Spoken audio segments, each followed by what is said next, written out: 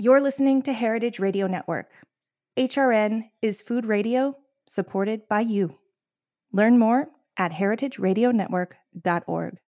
This episode is brought to you by Southern Peanut Growers, committed to making sustainable more attainable for chefs and cooking enthusiasts worldwide. This episode is brought to you by 818 Tequila, delicious and smooth tequila made in harmony with the earth.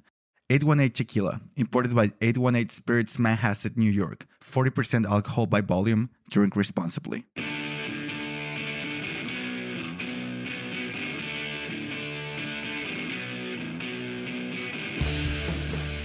This is What Doesn't Kill You, Food Industry Insights. I'm your host, Katie Kufer, and I have an amazing show today. We are welcoming Helena Bottomiller-Evich, a senior food and agricultural reporter at Politico, where she writes about the policy and politics that shape our food system from the Farm Bill to school lunch. Helena has received numerous well-deserved awards for her work, including a George Polk Award for a series on climate change and 2 James Beard Awards for features on nutrition and science. Before joining Politico in 2013, she was a reporter at Food Safety News, which is actually where you came to my attention, Helena, where she covered deadly foodborne illness outbreaks and the run-up to Congress passing the most significant update to food safety law in a century. That would be the Food Safety Modernization Act passed under the Obama administration, for those of you who don't remember that. And her work is widely cited in the media, and she has also appeared in the Columbia Journalism Review and on NBC News. And soon, I have no doubt you will be appearing on many other outlets, my dear. So what is an amazing story is that Helena launched an investigation into the Food and Drug Administration. I didn't actually write down the title of the piece or the date, which was remiss of me. But basically, it's about how the FDA essentially has kicked food and food safety to the curb in the service. I mean, understandably in COVID, but before that, it wasn't really doing its job either. So first of all, what was the name of the story and what date was it published so people can go back and read this? Yeah, so the short headline is FDA's food failure, and It's from about a month ago. I actually don't have the date off the top of my head. I should. It's been about a blur of a month between that investigation posting and then now this infant formula debacle. Right, which you have also written extensively about. Yeah. Mm-hmm. Yes, a lot is happening all at once. So I meant to look it up, but while we're talking, Google, I will look it up and I'll give people the Politico date. Food. I have it in my pocket. It should be the first thing that comes up. That pocket thing. Well, anyway, it doesn't matter. But anyway, let's start by talking. I know I love Pocket. It saves my life. First of all, what prompted you to launch this investigation, and how did you get so many people to talk? Like, I was amazed at the sources you were able to quote. It's a great question. Thank you. So what's so interesting about this story is it is, I think, really shocking and really kind of mind-blowing for people outside of food world. But inside of food world, if you work in the food industry or in food policy, this story was not surprising to you. It was not news to you. It is openly discussed that food is not a high priority at FDA, that food policies take a really long time, whether it's food safety or nutrition. These are just normal. These are normal things. This is what we have come to expect. And so I think in some ways, this entire sector has just become so used to this that they almost don't realize how dysfunctional it is. So right. The reason I did this deep dive was actually I was talking to an editor that I've done a lot of my big pieces with, Peter Canellis, and he's not steeped in food world. And we were working on a story last spring about FDA and sort of how it hasn't set standards for heavy metals in baby food, and some of these guidances hang around for years and years and years, like 2013. It's been 10 years since some of these things have been finalized. And I mentioned something like, this is just normal. These are just this is just how long it takes FDA to do things. It takes forever. Mm-hmm. And he was like, you should really kind of step back and just explain why that is. Basically reminding me, this is kind of a shocking thing to hear. Right. And so that's sort of the genesis. We started talking about it from there. And we actually talked about, at one point I remember Peter said to me, why don't you do like the McKinsey analysis of what's wrong with FDA? Right.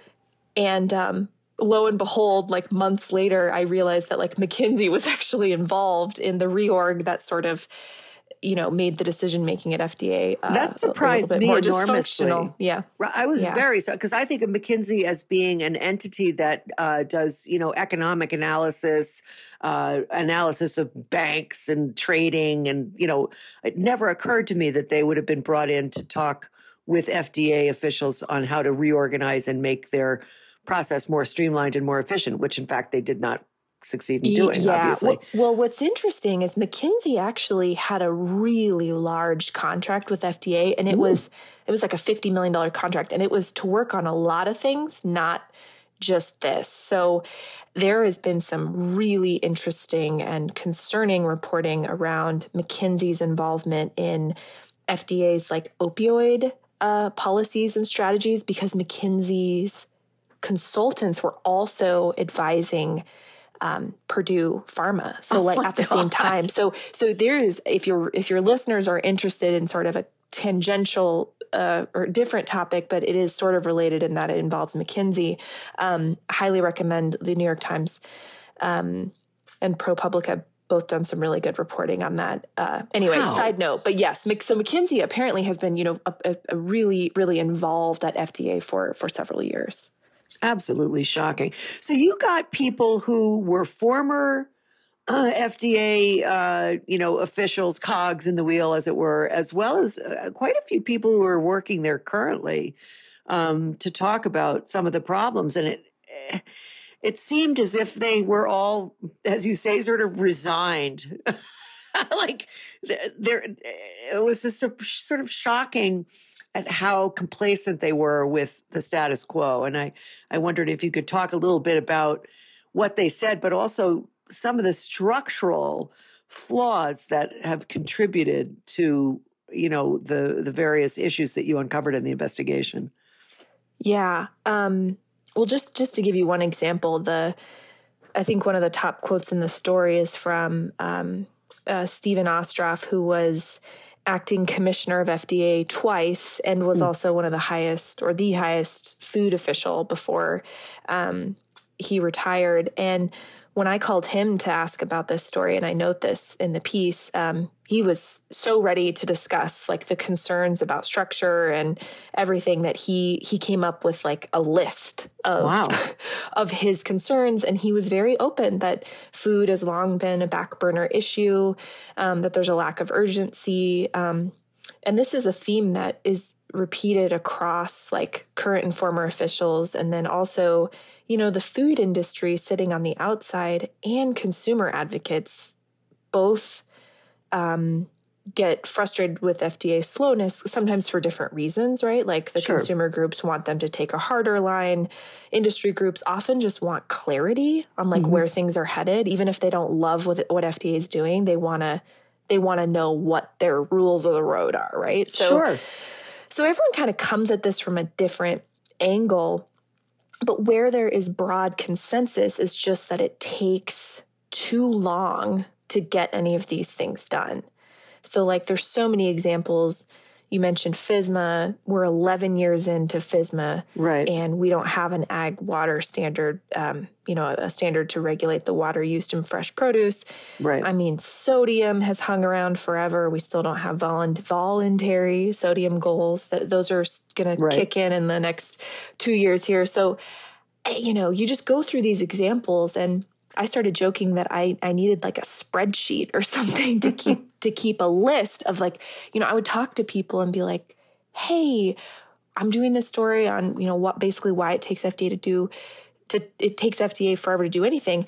And people would go, oh my gosh, are you going to include, grass and food chemicals? Are you going to include, antibiotics and agriculture? I mean, the number of issues I wasn't able to include that also have really long timelines is kind of astonishing. And again, sort of proves out this theme even further. Like the story could have been 3 times as long. It could have been a book. Yeah. I don't have time for this, but I mean, literally, you could write a yeah. book. You could write a book about this. Yeah, I could. But Helen, so what are the structural flaws? Like, why does it take so long for, say, for to give that example that you just did about establishing water quality standards for cleaning produce? Now, this, for people who aren't aware of this, like every time there is a spinach recall, a romaine recall, we all have seen those. They've come up in the news. You do get, and they cause hundreds, sometimes thousands of cases of foodborne illness. And this has been ongoing for decades. And they've been working on this water quality standard for, I don't know, like 10 years? Mm-hmm. And they still don't have a water quality standard or even a method of enforcement. Can you explain to people why it is that it takes so long for these various, investigations and policy decisions to be, funneled through whatever the bureaucracy is?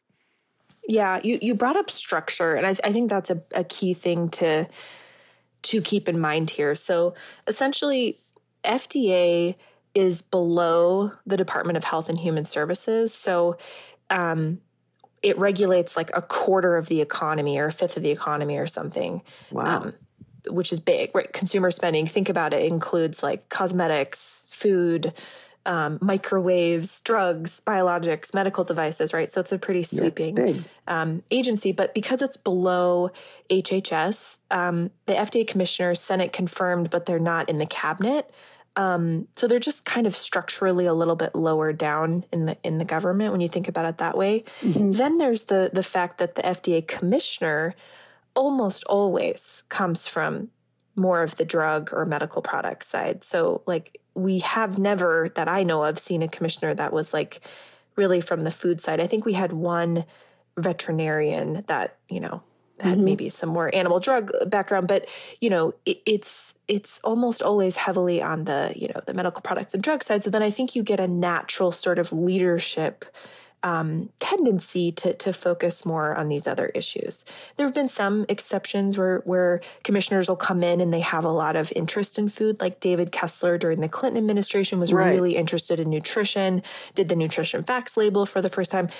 Recently, actually, the Trump administration, or Scott Gottlieb, who was commissioner during the Trump administration, he was tremendously interested in food issues. I mean, you would see him pushing the ball. He was trying to push the ball forward even on like sodium reduction, which was hard to get done even during the Obama years. And so there's a few exceptions, but for the most part, the commissioner is just not that interested in food issues. So that's the second one. And then thirdly, I think the structure at CFSAN itself, which is the Center for Food Safety and Applied Nutrition, which is FDA's like food division. Yeah. They have structural and leadership problems there too. There's like an open power struggle between the top two officials right now. There's, I think, a deep-seated culture of being afraid to really do anything too controversial or anything that might kind of spark too much pushback or ire. And then there's the issue of the food industry being quite powerful on Capitol Hill. And one of the observations that Gottlieb makes in this story, which I think is so interesting, is saying that like the food industry goes to the Hill to push back on what FDA is doing pretty frequently. They do not, the drug industry doesn't do that for FDA. Like they kind of respect FDA's role and like authority. And so there's just a fundamentally different relationship with the industry, which is kind of an interesting wrinkle here. I think that's fascinating. I mean, the idea that the food industry goes to Congress, congressional members, and says, oh, we don't like this proposed new standard for, say, antibiotics in livestock, a subject which I return to again and again with increasing ire myself, because I can't believe that in the 12 years I've been doing this radio program, not one damn thing has changed. There's been all this reporting about the implications on worldwide health from overuse of antibiotics, and yet we still do not have mandatory mandatory guide or mandatory regulations about what can be used in what circumstances and by whom. Mm-hmm. And, what you're saying to me in a way is that this, the Center for Food and, Center for Food Safety and Nutrition should really be spun off into a separate agency from the Food and Drug Administration. Don't you think? I mean, yeah, there are definitely experts who have made that case, right? Yeah. That we should have a single food safety agency, and you should wrap because we have this weird divide between FDA and USDA, right? USDA, yes, you have to have an inspector in the plant to operate, and FDA has a much different model where they are more likely to inspect like once every few years. So, shouldn't there be sort of a unified strategy on food safety? And I think maybe intellectually you can make that argument. I think politically it's darn near impossible to actually make that happen. But certainly there are people on Capitol Hill, including House Appropriations Chair Rosa DeLauro, who have made that case of like, why don't we kind of centralize these functions? But I am not holding my breath about that happening. Yeah. I think most people agree, though, if you were to start over from scratch, you would not set up the system we have. I mean, food safety, I think, covers there's 12 federal agencies that are involved in some way in food safety. Wow. Think about EPA, they regulate pesticides. So there's all sorts of different pieces of this that are spread out. And GAO, the Government Accountability Office, has raised fragmentation in the food safety system as a concern for like a very, very long time, definitely more than a decade. So this has been a known challenge for a long, long time. And what's interesting is that the numbers of foodborne illness outbreaks, which you know far better than I do from all your work with Food Safety Journal and whatever, Bill Marler and all that stuff, they're in the tens of thousands a year, with thousands of people dying every year from foodborne illness. So you'd think that with those statistics being what they are, that there would be, a little bit more of a fire in the belly to kind of get this right. I mean, it's hard for me to compare this to Europe or other nations. I mean, everybody's got their own reasons and problems for not being able to make the food supply as safe as it could be. But I think it's really astonishing how lax we are in this country. So I want to talk for a minute about another aspect. You mentioned the Office of Regulatory Affairs in your investigation. So we've already identified that there's a power struggle between FDA and the Center for Food Safety and Nutrition. Then there's the Office of Regulatory Affairs, which according to your piece, they get a lot of money to play with. But not much is being regulated, and there is very little to no transparency in that office. What exactly is going on there, and how do they fit into this equation? Yeah, so in addition to the power struggle within CFSAN, there's also this other division of FDA, ORA, the Office of Regulatory Affairs, and that division oversees the inspectional force. So the inspectors that are not just inspecting food, but also drugs and biologic facilities, and others. But that division gets something like 2/3 of the food safety budget for the agency. So like the foods, the money that Congress gives FDA for the foods program, the vast majority of it goes to ORA. But there's a lot of questions about like how much CFSAN, the food division, really has a say over how ORA spends that money. And they are doing fewer and fewer food safety inspections, even though they are getting more and more money. And so some members of Congress and definitely some food safety advocates have raised questions like, can you better explain how you're spending this money? Can you have more transparency over how decisions are made? So there is some pressure on that piece of it, which I think FDA Commissioner Robert Califf, who's going to be before the House Appropriations Committee this week, I can imagine he will get some questions on that this week. Yeah, I certainly hope so. In addition to getting grilled by Congresswoman Rosa DeLauro, I think she's going to bring the fire. I mean, she is so outraged about this infant formula situation in particular. Yeah, So. I want to have time to talk about that. But before we go there, I want to, we talked a minute ago about the Food Safety Modernization Act, which is supposed to fix a lot of the issues that we have touched on here, most notably the water quality standards. Food safety modernization also included regulating antibiotics in livestock, as I recall, and some other stuff.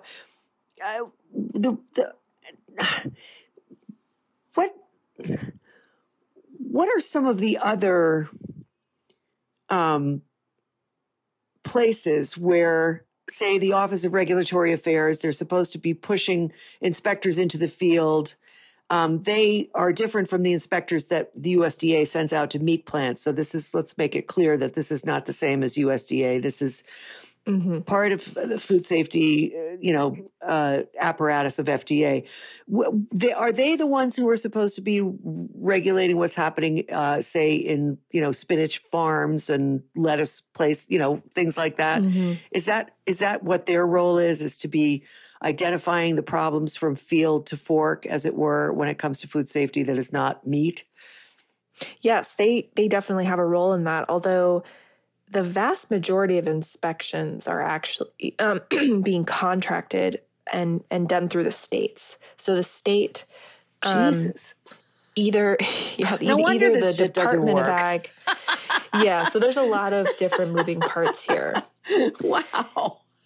That's so really the states astonishing. are doing more of the inspections. And also, the states are able to do these inspections for a lot less money per inspection than FDA can. So there's a little bit of tension between the states and FDA about who's doing what. And the other thing I can tell you is that I've talked to some state inspectors and they were not impressed that FDA during the pandemic basically kept all their inspectors at home. They didn't do really any routine food safety inspections other than, quote, mission critical, although somehow mission critical didn't include all of the infant formula plants, which we've now learned. Right. So the states were like, wait a minute, we were back on the job.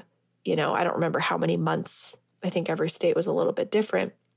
So there's some tension there. But yes, the states, the food safety money that FDA has is supposed to help do oversight across all foods, and that would include produce. Right. But, FSMA, part of the reason why FSMA was so hard is that it really put FDA in a role of even having any jurisdiction over farms for the first time. And even that, I think, is still a little touchy, right? So,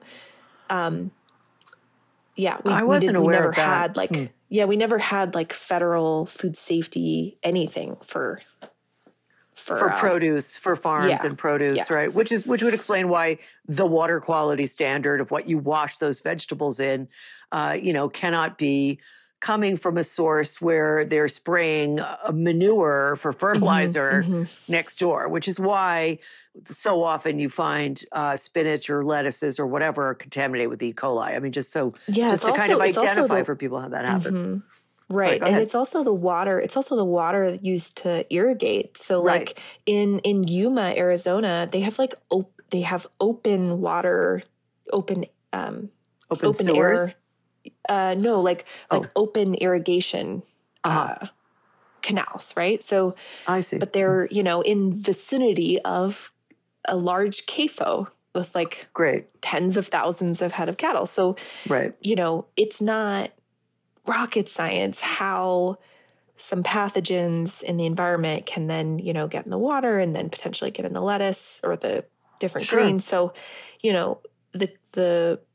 there are some real challenges with that FDA is aware of, that, producers are aware of, that the states are aware of, and yet we just haven't quite gotten to the heart of that issue. We haven't quite tackled it because it just keeps happening. Well, it keeps happening, and they're as you said, it's to get people to inspect and then to further, insist on regulations and make sure that those regulations are being implemented and so on and so forth. I mean, it's costs money, it takes manpower, and obviously that's not happening. We need to take a short break now for a sponsor drop, and then when we come back, I really want to talk really for the rest of the show about this infant formula thing because it's become such a political football. And, it is essentially so, well, anyway, predictable in some ways. But we'll be right back.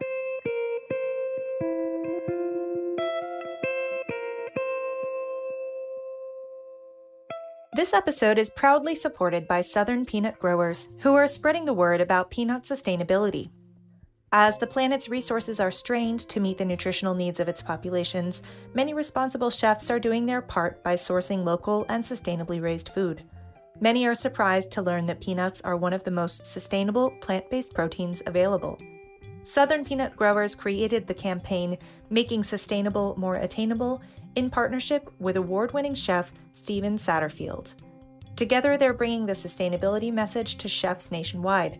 Whether it's conserving water, minimizing fertilizers, or achieving zero waste, peanuts are a logical choice for your next menu. Southern peanut growers represent farmers across Georgia, Florida, Mississippi, and Alabama. For more information, visit www.peanutbutterlovers.com. I'm Chava Periban, co-host of Agave Road Trip on HRN, here to talk about 818 Tequila. 818 creates their tequila using traditional methods at a family-owned and operated distillery in Jalisco, Mexico. From the blue agave they grow to their recycled glass bottle, 818 emphasizes the earth's importance in all they do. Their distillery runs on biomass and solar power, which means they don't rely as much on fossil fuels and are able to reduce their carbon footprint. Their labels, corks, and boxes are all certified by the Forest Stewardship Council as coming from sustainably managed forests. 818 is a proud member of 1% for the Planet, through which they support HRN as well as Sacred, my organization in Jalisco, where together we transform agave byproducts and water waste into adobe bricks that are donated to local infrastructure projects, like a local library in Zapotitlán de Vadillo. Visit drink818.com to learn more about their sustainability efforts and find 818 near you. 818 has been part of so many magical nights for me, and I hope you enjoy it as much as I do. 818 Tequila, imported by 818 Spirits, Manhasset, New York. 40% alcohol by volume. Drink responsibly. Okay, so even today in Morning Ag, Politico's Morning Agricultural Report, which I hope people are subscribing to, you had a little piece about the infant formula recall. Now, one of the things, somebody sent me a piece about this. I haven't read it as thoroughly as I should have. But to start off with discussing this, let us explain to people that the number of companies that are allowed to make formula in this country are very small. Like so many other aspects of our food system, they are highly concentrated monopolies. So let's start with that, and then I want you to give a quick sort of timeline of how this played out and what the role of the FDA should have been and hasn't been. Yeah, the consolidation piece is so interesting, and that's really getting a lot more attention now. You're well aware, your listeners, you hear about consolidation in meat packing or ag chemicals or fertilizer or even, seeds, I think get more attention. But infant formula, you never hear anything about this. But there are about 4 companies that control nearly 90% of the U.S. market. The 2 big ones are Abbott and Mead Johnson. They control, probably like 2/3 of the market. So we're talking really consolidated, even more consolidated than some of these other industries that we seed companies. To. Yeah, right. Mm-hmm. So this is starting to get a lot more attention, particularly from Democrats on Capitol Hill. They have asked USDA and the FTC to take a look at this. I think we're going to hear more on this front because the shortage is getting a ton of attention. It's causing a lot of people to sort of look under the hood, right? Mm-hmm. And say, why is this happening? And I think there's a lot of contributing factors, but consolidation is clearly going to be a hot topic. We don't have we don't have that many companies that are really major players here. And there's also been some questions about what role the WIC program might have played in fueling consolidation or encouraging it, because WIC, which helps low-income families that are either pregnant or have young children get like healthy staples. They also provide free formula and breast pumps and things like that.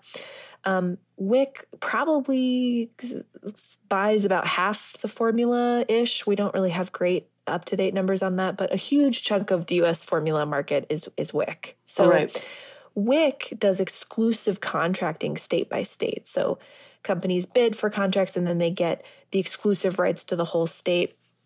And this really affects not only, obviously what WIC options there are, but then also the retail options and sort of the demand in that state is affected by that. So Democrats are now saying, look, we don't blame WIC. We love the WIC program, but are there, maybe some things that can be done to encourage competition and maybe make sure that one of these federal nutrition programs isn't exacerbating consolidation. So I think that's going to be something that's looked at as well in the coming months.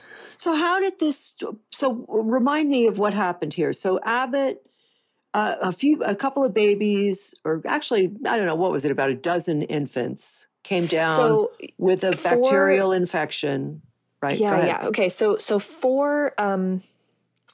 basically we all learned about this in February. So February 17th, FDA and Abbott announced this really massive recall, which included Similac. Abbott Nutrition makes Similac, which is the number one brand in the U.S., and it included a couple of other brands as well. So this was probably the largest recall, the infant formula recall in history. We don't exactly have the volume, but it was quite big. So then once this recall happened, I noticed that the first illness had been all the way back in September, right? So we're talking about February. The first report of an infant being hospitalized was in September. Right. In total, there were 4 infant hospitalizations and 2 deaths that were reported, and that is what sparked the this whole situation. Right. So basically what happened, after the recall happened, we then started to learn more about the run-up. Essentially what happened is February, there was a hospitalization that was reported from Minnesota. And the same week that the hospitalization was reported to FDA inspectors were in that plant, in the Abbott Nutrition plant in Sturgis, Michigan. And it appears they were not told about the hospitalization. So they weren't looking for Cronobacter. We don't even know if they swabbed the plant for that bug. They don't normally do that unless they have sort of reason to be looking for it. So it just is a coincidence they were in there, and they hadn't been in there in 2 years, even though normally they would be there every year. Like that's the typical sort of cadence for infant formula inspections. They happen much more often than regular food inspections because it's a very vulnerable population, obviously. So, so they were in there after 2 years. They found some issues, but nothing like super serious. There was no warning letter, no, regulatory action from there. Okay. Then we learned in October, top FDA officials got a whistleblower warning from a former plant employee. Whoa. Basically, alleging that not only did this plant have food safety issues, but that they were falsifying documents, like records. They were on purpose hiding things from FDA inspectors. Really some serious allegations. 34-page single-space document, really serious, sent to 7 officials at FDA. They did not interview that whistleblower until December. Oh, my God. I know. So in the meantime, you had 3 more reports of infant hospitalization. Yep. You had 2 deaths reported. And then FDA went back into that plant January 31st. So we're talking September, October, then January 31st, they go back into the plant. They found really serious issues when they went back in January, including, repair issues, standing water, lack of food safety controls. And they found 5 strains of Cronobacter. So that's the bacteria we're talking about here. Right. Then they recalled February 17th. So that's the top line of the lead up timeline. So there are many, many questions about why this Oh took my God. so long, why decisions were made. Members of Congress have a lot of questions about this, as do I. I mean, I've had a really hard time getting answers from FDA What to a surprise. explain their decision making. Yeah, I know. Shocker. Yeah. Oh my God. I mean, do you think that FDA, I mean, will heads roll because of this? I mean, what do you anticipate? There's going to be a congressional oversight hearing, right?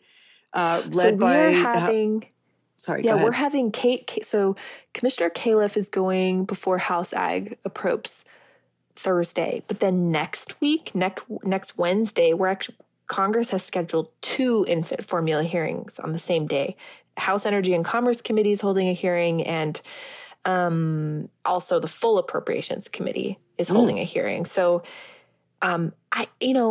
Congress can't force anyone out of FDA that I know of. I think that would have to come from leadership at FDA, but I have not heard anything about any sort of direct personnel response or anything like that. But a lot of groups on the outside are really trying to pressure Califf to think about restructuring the food program so that A, someone's in charge of it and clearly in charge of it, and B, so that, maybe they're more responsive to sort of outside concerns, because as I mentioned, like, it's not like one group is frustrated with FDA.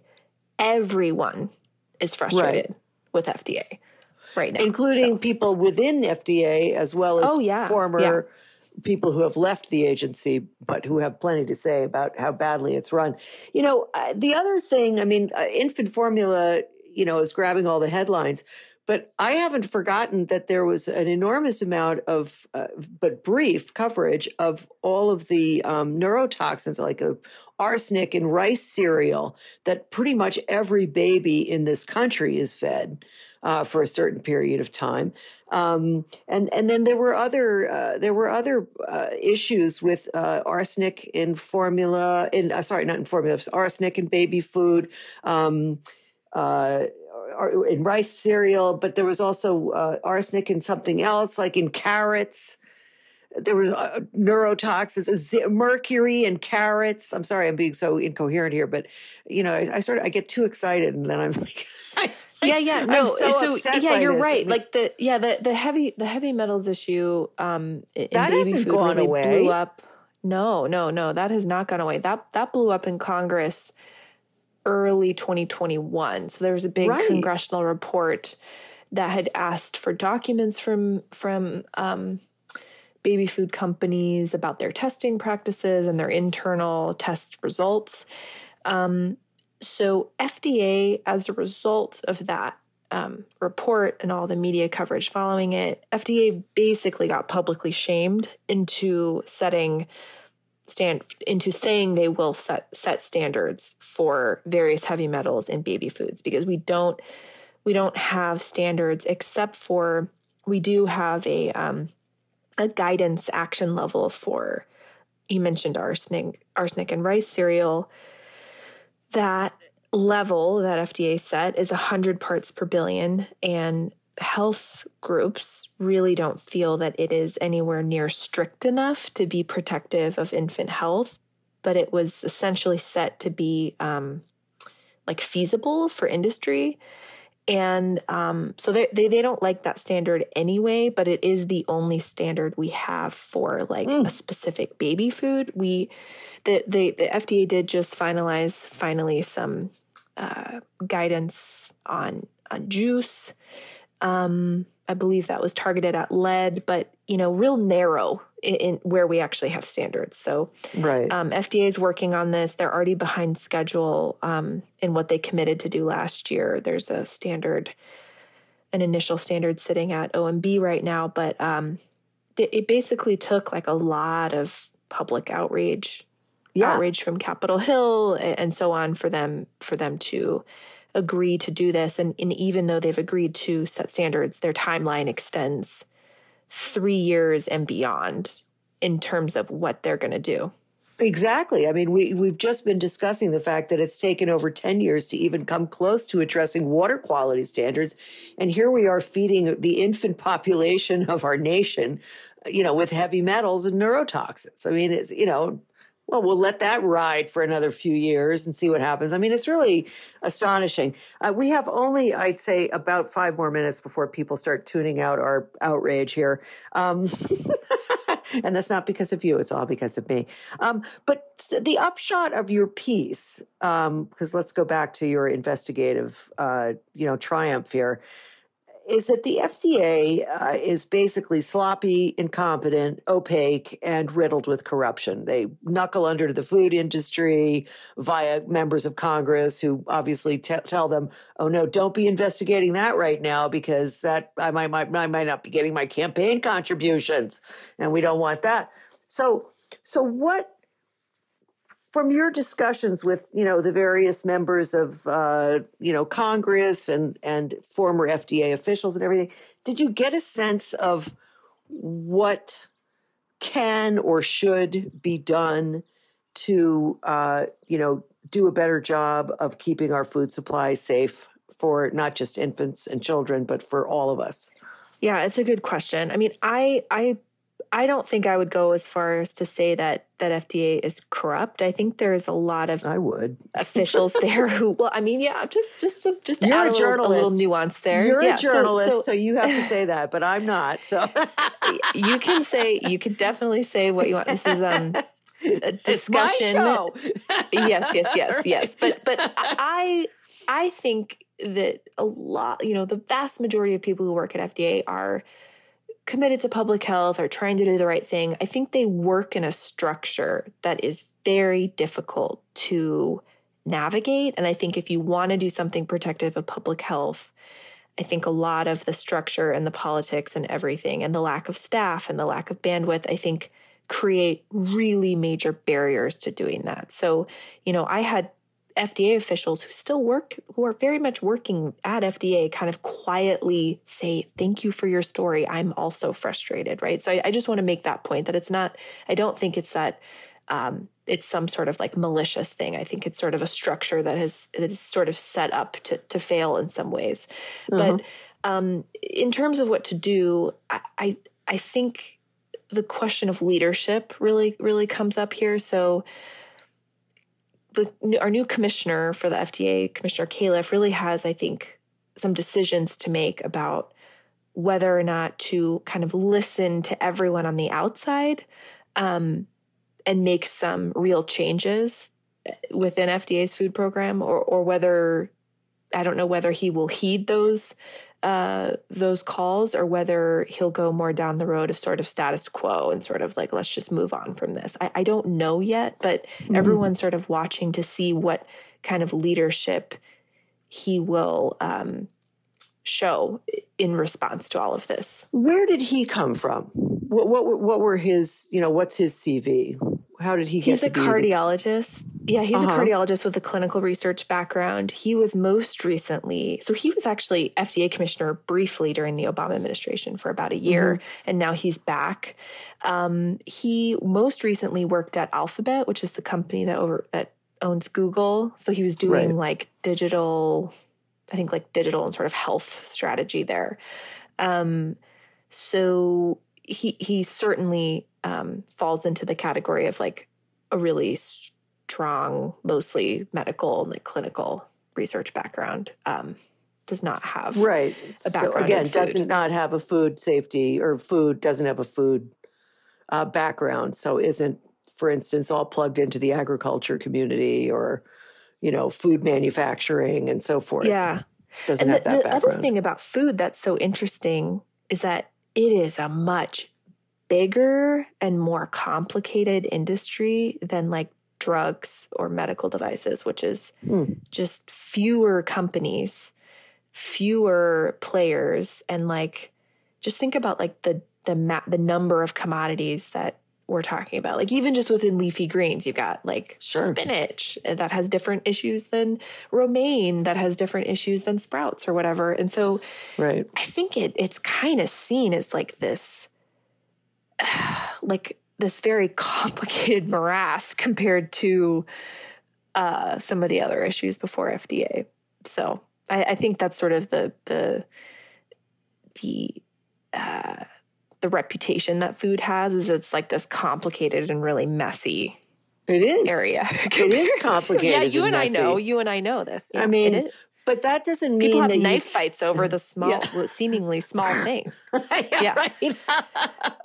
But it doesn't. I mean, to go back to the corruption issue, I don't mean to suggest to anybody that the people who work at FDA are taking bribes on the side to look the other way when something bad goes down. That would be very illegal. Yes, I don't think that's what's happening. But I do think that succumbing to pressure about what kinds of regulations should be imposed on various aspects of the food industry, that I do believe is subject to corruption.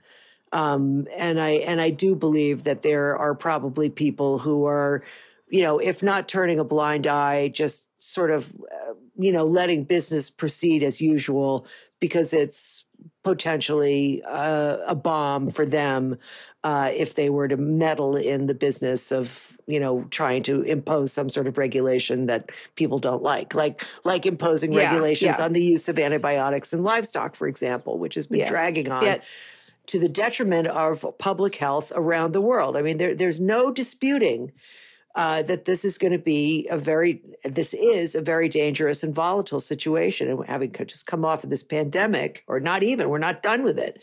When we stop being able to use penicillin products, it's just the implications of this are so huge. And yet we cannot seem to drive, the Food and Drug Administration cannot seem to drive any kind of regulations across the finish line regarding the use of antibiotics. I think that's corrupt. I just do. There's something fundamentally very wrong with that. Yeah, there's no question that there is major industry influence at FDA. That is not in dispute. Yeah. So, that's where the rubber meets the road, is stuff like that. I mean, we have something like 27, what is it? You know the statistics better than I do. What is it? It's like 125 or 130,000 people a year are reported to suffer a foodborne illness from whether it's meat or leafy greens or sprouts. Probably around 25 or 30,000 people a year are dying from those same illnesses.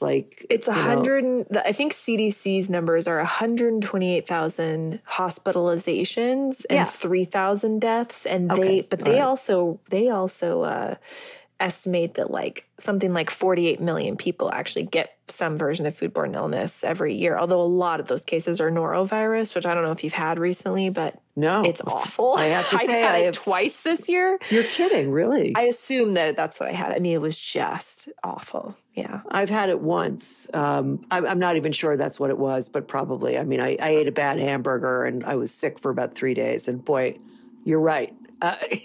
You're really freaking sick, man. You are really sick. But fortunately, I've been lucky. Maybe because I don't eat out very often anymore. It's just there has to be some answer to this.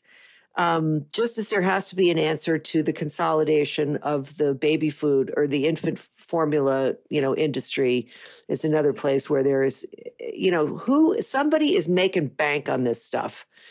And it's coming at the expense of babies and poor people and, all the rest of it. And there was a very interesting piece that somebody sent me about one of the reasons we can't get infant formula in this country is because of the trade agreement that Trump negotiated, which basically was supposed to protect the dairy farmers here. And that's why we can't import formula from Canada. Can you speak to that for just a second before we go? Yeah, our trade team's actually planning to dive into this more deeply, but essentially the USMCA, the U.S.-Mexico trade agreement that former President Trump signed, had some pretty substantial tariffs on infant formula, and I think we're going to see more attention on that. And then also we have a lot of FDA labeling requirements and sort of restrictions that prevent European formulas from being able to be imported into the US. And so we're actually expecting something from FDA soon on something in regards to relaxing some of those barriers. I'm not sure how far they will go. But Canada right now is not having an infant formula shortage. And there was something going around on social media that, moms just needed to go on Amazon Canada and they could just ship it to their house. And that's certainly not true. I can assure you, I actually tried to do that yesterday because I was like, that's interesting. Right. And I'm visiting family in Washington State. So I'm about 2 hours south of the Canadian border right now. Interesting. And I can't order product from Amazon's Canada, even though they have plenty of stock. So there's something to look into there, right? Like, absolutely. Does that make sense? Yeah. Well, I'm afraid we have to close here, but thank you so much, Helena, both for your exemplary work and also for spending 45 minutes on the phone with me. Happy to do it. Keep me in the loop for your next move. I'm excited for people who didn't read Morning Ag today. Helena is leaving Politico, off to start something fabulous and new of her own. We'll be reporting on that on this show whenever she gives me the go ahead. So I really appreciate your time today. Thanks so much for doing this and for all the great work you've been doing and will continue to do in the future. I really look forward to it. Thank you so much for having me. And thank you for continuing to stay on these issues. I think it's important. So I try to do my little bit. Anyway, thanks everybody for tuning in. Thanks so much to my sponsors, as always, for supporting this program and all the shows on Heritage Radio Network. Remember, you can listen to things like, Taste of the Past or Eating Matters. I mean, there's so many great programs on this station. So if you haven't dipped in elsewhere, please do so whenever you can. And we'd all be grateful for it. Thanks for listening. So long for now. That's it for today.